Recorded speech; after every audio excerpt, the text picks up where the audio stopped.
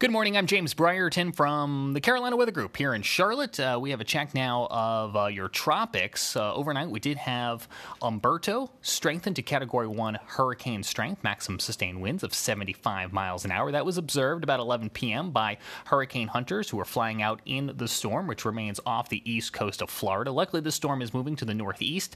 Won't be any impact to land anytime soon. We could see maybe another 1 to 2 inches of rainfall in the Bahamas. If you have interest in or around Bermuda, that's the next opportunity for this storm to impact land, and that would come about midweek, possibly as a Category 1 or a Category 2 storm.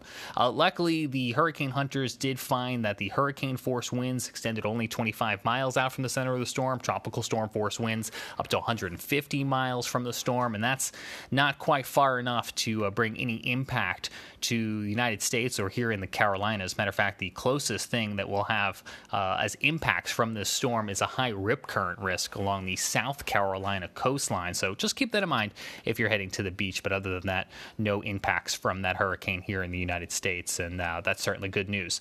Broadening out now, looking at the tropical weather outlook from the National Hurricane Center, the next area that's closest to land that they're watching is an area of disorganized showers and thunderstorms over the Gulf of Mexico. It has only a 10% chance of developing into a tropical cyclone in the next 5 days. If anything were to come together, it would head towards the southern Texas coastline, but that's really unlikely.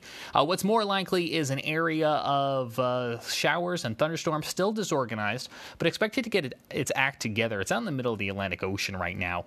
A tropical cyclone formation in the next 5 days has about an 80% chance of forming into a tropical depression, so it seems more than likely that we'll see that by the end of the week. It's moving to the northwest. It still is several days away from impacting any sort of landmass, and when it does get its act together, there is some long-range modeling that would suggest it just curves back out to sea. But, it still has a lot of open water out there, and we'll be keeping an eye on it. We're certainly in the middle of September, statistically, about the time we see the most active formation of tropical cyclones in the Atlantic Basin, so we'll keep a close eye on that and see what it decides to do.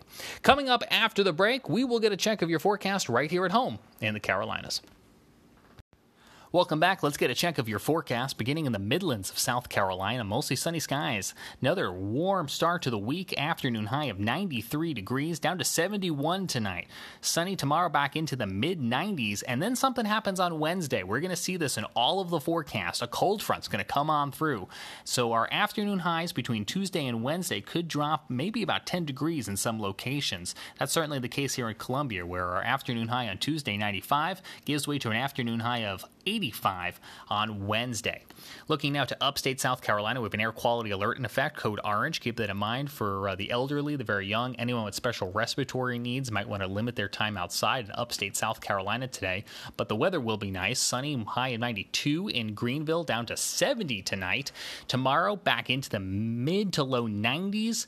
And then that drop on Wednesday, almost a 12-degree drop between your afternoon high on Tuesday and your afternoon high on Wednesday. We're forecasting 80 degrees in the Greenville-Spartanburg region. In Asheville today, areas of fog, then sunny, high of 85, down to 61 tonight. Your afternoon high tomorrow, back to 85 degrees. Wednesday, high of 74. Then we're down to 56 Wednesday night, so that's going to be a little bit cooler on you. In Charlotte, mostly sunny today, high around 90, down to 70 tonight, still clear. Tomorrow, back up to 90, and then on Wednesday, we're going to get up to about 80 degrees with a low around 59. In Greensboro, tonight, 68 degrees will be your low temperature. That'll be after an afternoon high of 89, maybe 90 degrees in some spots with mostly sunny skies. 84 tomorrow, and then on Wednesday, 78 degrees with a low around 56. So again, you're going to see that cool down that is, as that cold front comes on through. In Raleigh, morning fog. Sunny afternoon, high around 89. Tonight, 69 degrees. Tomorrow, 86 will be your high. Wednesday, high around 80. We're then down into the 50s for Wednesday night and Thursday night as well. Let's take a trip along Interstate 95 now, beginning on the south side. In Charleston, we'll work our way to the north. Afternoon high of 88. Mostly clear tonight, down to 74. Tomorrow, 89, maybe 90 degrees in some spots. Mostly sunny skies. You do have a little bit of a cool down, though not as much as some other areas areas with an afternoon high of 83 degrees on Wednesday. Further to the north, Myrtle Beach, Wilmington, very similar forecast here. Afternoon high today, 88 degrees, down to 71 tonight with clear skies. 87 for tomorrow. Then on Wednesday, we're going to have a hard time even getting back up to 80 degrees. Maybe 79 on Wednesday, 78 on Thursday, cooling down to 62 degrees at night. New Bern, let's not leave you out here in eastern North Carolina. Morning fog.